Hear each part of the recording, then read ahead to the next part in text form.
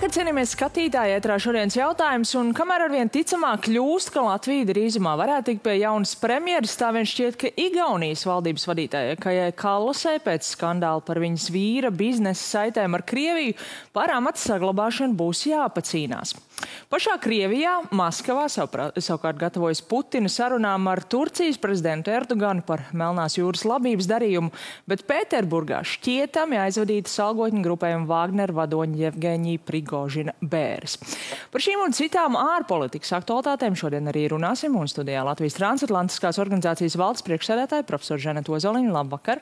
Labvakar! Un Latvijas Ārpolitikas institūta direktora vietnieks Mārtiņš Vargulis. Labvakar! Labvakar! Es gribētu tomēr sākt ar kaimiņiem, ar Igauniem, jo viņu premjeras Kajais Kallasas vārds, atceramies, pirms kāda laika vēl izskanēja arī potenciāli saistībā ar varbūt pat nākamās NATO ģenerālsekretārs kandidāts vārdu. Tas tagad varbūt ir mazliet pagājis, bet šķita jau, ka šis skandāls ar viņas vīra biznesa saitēm ar Krieviju, ka viņa atvainosies un ka tas iespējams ar tādu palielu šūmēšanos, bet paies tagad pēc šī viņas lēmuma neiet uz parlamentu atbildēt uz jautājumiem. Tur ir tiešām ļoti asa reakcija no medijiem. Kā jūs teikt, vai viņi izies no šī ar sausām kājām gal galā? Šajā brīdī izskatās, ka viņa izies ar sausām kājām tā iemesla dēļ, ka faktiski viņa ir premjere nevis tāpēc, ka viņa pati vēlas tāda būt, bet tādēļ, ka ir valdības koalīcija, ir vienošanās ar politiskajām partijām par viņas atrašanos attiecīgajā amatā. Bet, protams, varētu būt arī dažādi pavērsieni, kaut vai tā iemesla dēļ, ka ir jāvēro, kāds būs tālākais mēdīju spiediens, jo mēdījiem, kā mēs zinām, ir ļoti liels spēks un ietekme īpaši demokrātiskajās sabiedrībās. Un otrkārt ir jāskatās arī, kā reaģēs pats parlaments. Jo tādēļ, ka demokrātijas tradīcijas Igaunijā ir ļoti spēcīgas un parlamenta ignorēšana, komisijas ignorēšana un pie tam arī tā motivācija, ko viņi pateica, ka šī jau nav tā komisija, kas atbild par šādu jautājumu. Ja? Bet kā tad, vai tad pretkorupcijas tematika uz to neatiecas, vai tad budžets neatiecas uz importu-eksportu jautājumiem? Tā kā faktiski, ja viņa būtu atvainojusies, aizgājusi uz šo sēdi un atbildējusi, tad varētu teikt, ka viņas pozīcijas būtu daudz spēcīgākas. Bet šobrīd, ja būs spiediens no mēdījiem un spiediens no parlamenta, tad, protams, nevar izslēgt arī to, ka viņai nāksies atkāpties. Jūs piekrītat, ka tā ir viņas tāda lielākā kļūda šīs situācijas regulēšanā? Jā, viņas vīra kopējās ģimenes kļūda, ievērojams satricinājums Igaunijas premjerministrei. Tās aptaujas, ko mēs šobrīd varam novērot, tur 3-4 aptaujas, kas ir notikušas pēc šī skandāla sākšanās, liecina par to, ka starp 45 līdz 58% Igaunijas sabiedrības uzskata, ka viņai vajadzētu atkāpties. Skaidrs, ka tā ir puse, bet tas ir ievērojams skaits.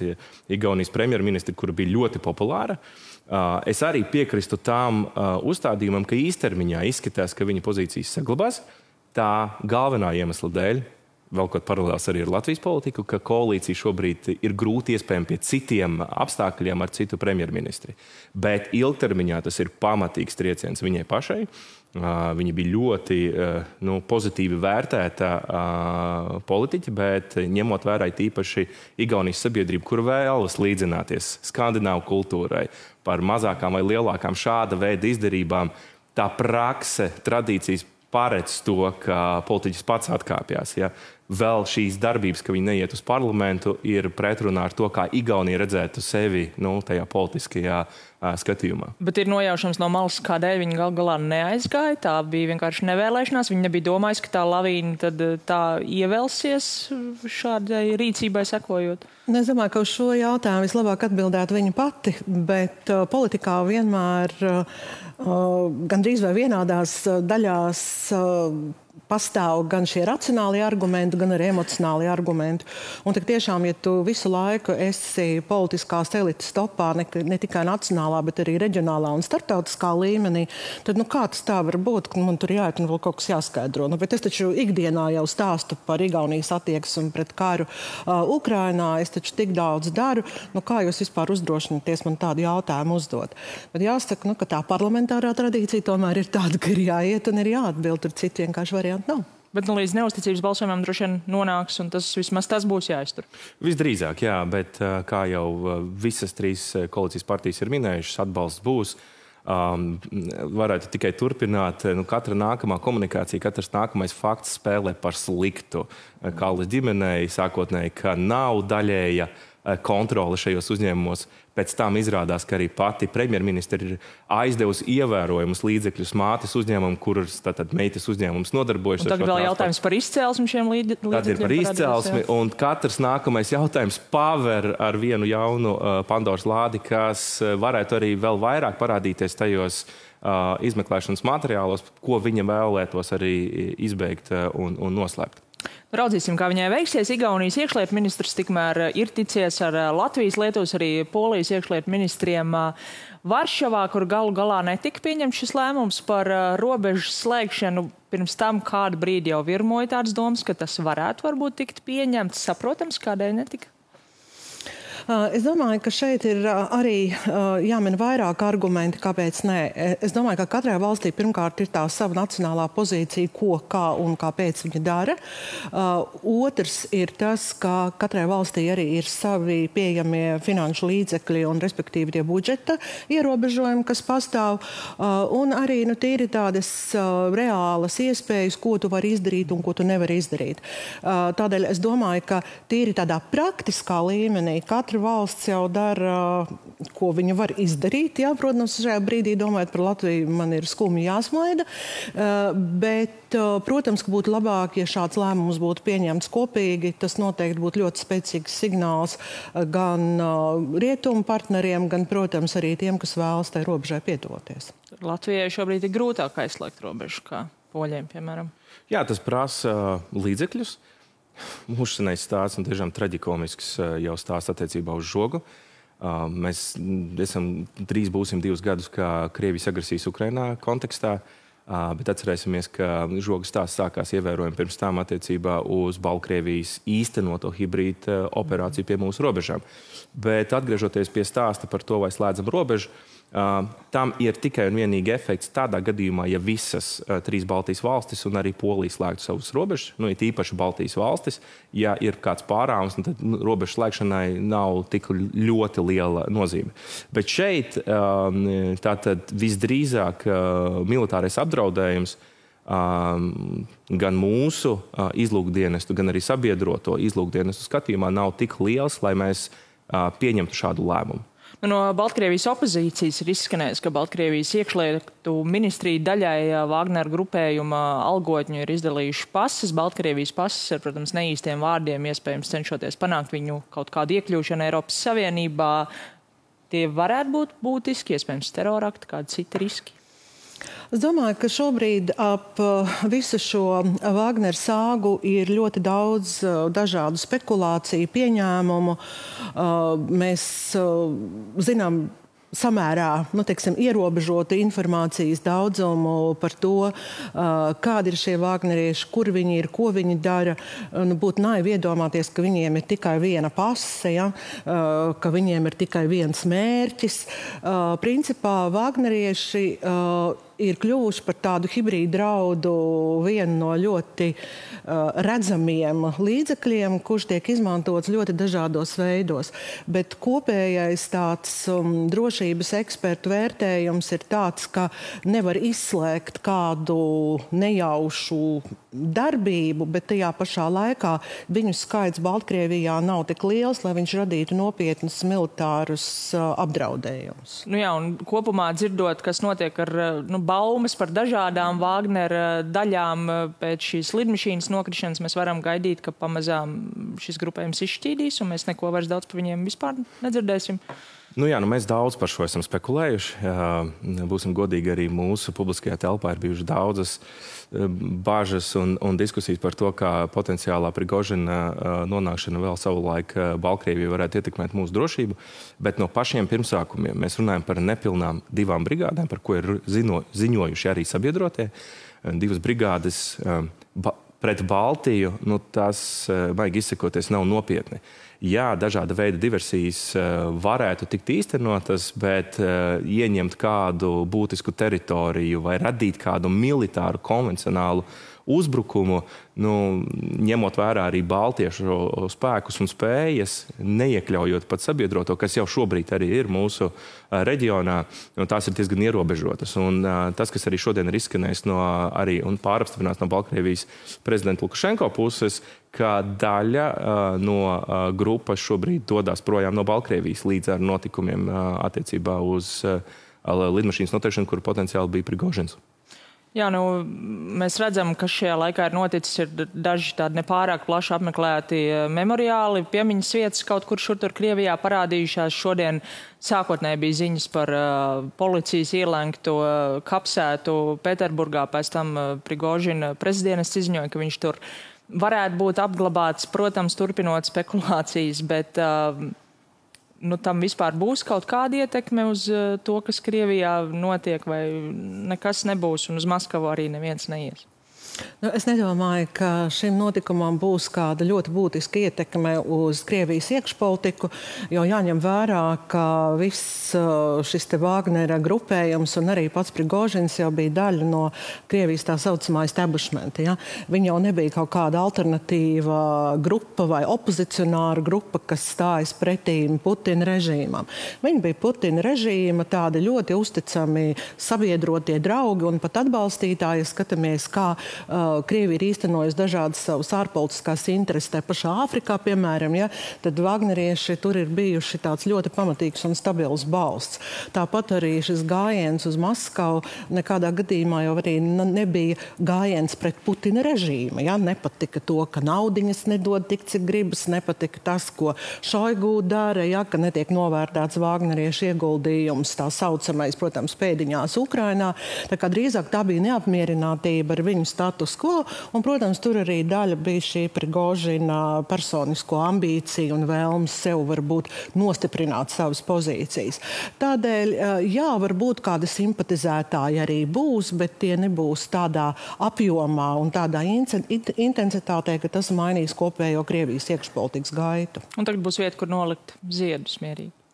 Jā, ļoti daudz konspirāciju teorijas. Starptautisko attiecību, starptautisko drošības ekspertu saldē sēdiņš šobrīd spekulēt par lietām. Mana spekulācija ir tāda, ka, ja tas pirmkārt bija Prigožins tajā lidmašīnā, un man gribētos domāt, ka viņš arī tur bija, divi iespējamie varianti. Viens ir, ka to ir tiešām pasūtījis pats Vladimirs Putins. Otrs, nemazāk iespējams manā skatījumā, ka tās ir iekšlietu struktūru paveikts darbs, ņemot vērā viņa Prigožina, atcerēsimies 23. jūnija uzstādījumu attiecībā uz tieši uz Gerasimu un Šoigu. Abos šajos gadījumos, manā skatījumā, tā ir, zināmā mērā, Putina varas vertikāli sašķobīšanās. Tas, ka tas ir noticis tik ātri, tas, ka no viņa atbrīvosies, es domāju, nebija daudz šaubu, bet, ka tas ir noticis salīdzinoši ātri, tas ieskicē, ka ir zināma veida, es negribētu teikt panika, bet sašķobīšanās tur noteikti ir. Ja tas viss tā tiešām ir noticis, tad jūs sakāt, nebija šaubu. Viņš droši vien pats saprat, kāpēc viņi atnāks. Ko viņš vispār vēl darīja Krievijā? Ja mēs runājam par dažādām konspirāciju teorijām un dažādām spekulācijām, tad, kā sakot, es arī nebrīnīšos kaut kādā brīdī, ka Prigožins atradīsies kaut kādā citā attālā pasaules malā, jo tādējādi, teiksim, imitējot bēres, viņš faktiski novērš no sevis uzmanību, pieņemot to, ka šajā brīdī Putins ir aizkaitināts un viņam varētu rasties, teiksim, viņa tajā politiskajā ietverā vēlme izreikināties ar Prigožinu, tad šis bija, varētu būt viens no veidiem, kā novērst no sevis uzmanību. Bet šajā kontekstā viņš ir ļoti būtiski. Vladimirs Putins, zināmā mērā, solīja, un arī publiski solīja neizskaramību Wagner grupai. Viņš gan pēc tam ir tagad pēdējās dienās teicis, ka tas bija pret grupu, nevis pret konkrētu Prigožinu, bet tas tik un tā bija, zināmā mērā, apsolījums uz kaut kādu laiku. Tas ieskicē to, kārtjoreiz apliecina, protams, ka arī iekšlietu resora spēkiem, arī cilvēkiem, kas ar viņu potenciāli turpmāk šāda veida darījumos iesaistītos, ka tas nav viennozīmīgi, ka tas solījums tiks turēts. Un tas ir atkal trieciens zināmā mērā arī pa Vladimiru Putinu reputāciju. Jā, tas, protams, var likt varbūt kādam aizdomāties un arī par to, ka Putins uz viņa bērēm neies, kā šodien arī tika izziņots, ka viņš to nedarīs ar Prigožinu, bet ar ko viņš gan gatavojas un tikties ar Turcijas prezidentu Erdoganu, kurš tomēr cer atdzīvināt šo Melnās jūras labības darījumu. Atceramies, tas pārtrūka jūlijā. Tas ir iespējams? Jūs domājat, labības parāvuma atjaunošana? Jā. Šajā konkrētajā brīdī man būtu grūti sniegt viennozīmīgu atbildi, jo te varētu būt gan jā, gan nē, gan arī, teiksim, šis šobrīd tāds dīvainais status quo, ka bīdās un katrs mēģina parādīt, kur ir viņa spēka pozīcijas. Es domāju, ka šajā situācijā noteikti, ka tāds labāks tēls un ieguvējs no visas šīs situācijas, protams, ka ir Erdogans, jo viņš pēdējo 2 gadu laikā tā diezgan veiksmīgi no Turcijas skatu pozīcijām raugoties manevrēs starp NATO, Eiropas Savienību, saviem globāliem partneriem un arī Krieviju. Viņš turpinās to darīt, bet raugoties uz to, kas notiek, kāda ir situācija Ukrainā, kādas ir šobrīd Putina pozīcijas, man būtu grūti iedomāties, ka viņš tā viegli piekāpsies, jo tādēļ, ka šobrīd gan Ukrainas karaspēka pavirzīšanās teritorija atkarošanā, gan tas, ka ir visa šī te Vagneriešu epopeja, ja, un kaut nedaudz, bet tomēr politiskā elite ir tā kā pašķobījusies. Putinam ir vajadzīgs tāds ļoti spēcīgs signāls, ka viņš kontrolē situāciju. Ja, un tad šis varētu būt, ka viņš saka nē, ir viņa tā spēka pozīcijas demonstrēšana. Erdogans vairāk labo gribu rāda, nevis cer kaut ko sasniegt. Vienīgais, ar ko es varētu šeit piekrist, ja varētu Vladimirs Putins piekrist kaut kam, ja Erdogans apsolītu, ka Zviedrija tomēr netiks, Zviedrijas parlamentā netiks, Turcijas parlamentā netiks ratificēta Zviedrijas iestāšanās NATO. Citos gadījumos tas nav praktiski iespējams. Precīzi, kā jau arī profesori minēja, viens ir Putina stāja, otrs atcerēsimies tie 2 priekšnosacījumi. Viens ir, ka Krievijas noteiktās ekonomiskās darbības, kas ietver labības graudu eksportu no Krievijas, sankcijas tātad tiktu noņemtas, un otrs ir lauksaimniecības bankas iekļaušana atpakaļ SWIFT sistēmā. Grūti iedomāties, ka Erdogans šo var sakārtot un ka tas notiks. Līdz ar to paredzēt, ka mēs atgriezīsimies pie šīs vienošanās, es teiktu, ka nē. Un to arī apstiprināja Krievijas un Āfrikas samits, kurā viens no jautājumiem bija tieši aicinājums doties pie Putina un runāt par šo, ka atgriezties pie šī vienošanās arī Āfrikas valsts kopumā to nespēja panākt. Bet pavisam īsi sarunu noslēdzot, jūs pieminējāt jau potenciālo Zviedrijas iestāšanos NATO, publiskā Korāna dedzināšana Zviedrijā noteikti tam visam nepalīdz. Zviedrijā galu galā nāksies piekāpties un ierobežot šo, kā viņi to ir pozicionējuši, vārda brīvības paušanas iespēju, jo galu galā acīm redzam, viņi saprot arī riskus. Viņi paši ir palielinājuši terora draudu līmeni, viņi pastiprina robežu kontroli un arī šīs problēmas ar iestāšanos NATO un Dānija galu galā iet uz šo aizliegumu. Mans minējums būtu tāds, ka Turcija ratificēs Zviedrijas iestāšanos NATO, bet, protams, tas būs arī ļoti lielā mērā atkarīgs no tā, kādas būs tālākās sarunas. Jo patiesībā to, kas Zviedrijai ir jāizdara, tas mājasdarbs attiecībās ar Turciju, ir noteikts ļoti precīzs viņu šajā te kompaktā, tā saucamajā, ja? Un es domāju, ka Zviedrija arī tam sekos. Izslēgt kaut kādus gadījumus mēs nevaram, un to arī saprot Turcija, bet sarunu ceļā es domāju, ka šis jautājums tiks atrisināts par labu Zviedrijai. Bet aizliegums būs jāpieņem? Es domāju, ka kompromisi būs jāmeklē. Zviedrijas valdībai būs vēl pussolīts jāpanāk atpakaļ. Bet es gribētu atgriezties pie tēzes par to, ka Erdogans ir kaulēšanās. Es pat gribētu lietot vārdu meistars. Atcerēsimies jūlija Viļņas samita laikā. Nākamajā dienā pēc tam, ka viņš paziņoja, ka Turcija potenciāli atbalstīs, izskanēja ASV oficiāls paziņojums par F-16 iznīcinātāju nodošanu Turcijai. Šobrīd viena no galvenajām spekulācijām par šo tēmu, kamēr F-16 iznīcinātāji nebūs Turcijā, tikmēr arī Turcijas parlaments šādi vai citādi kavēs šo jautājumu iekļaut parlamenta darba kārtībā. Nu, tad raudzīsimies, vai šī likumsakarība nostrādās šovakar. Paldies jums par sarunu, paldies arī jums, skatītāji, par uzmanību un tiksimies rīt.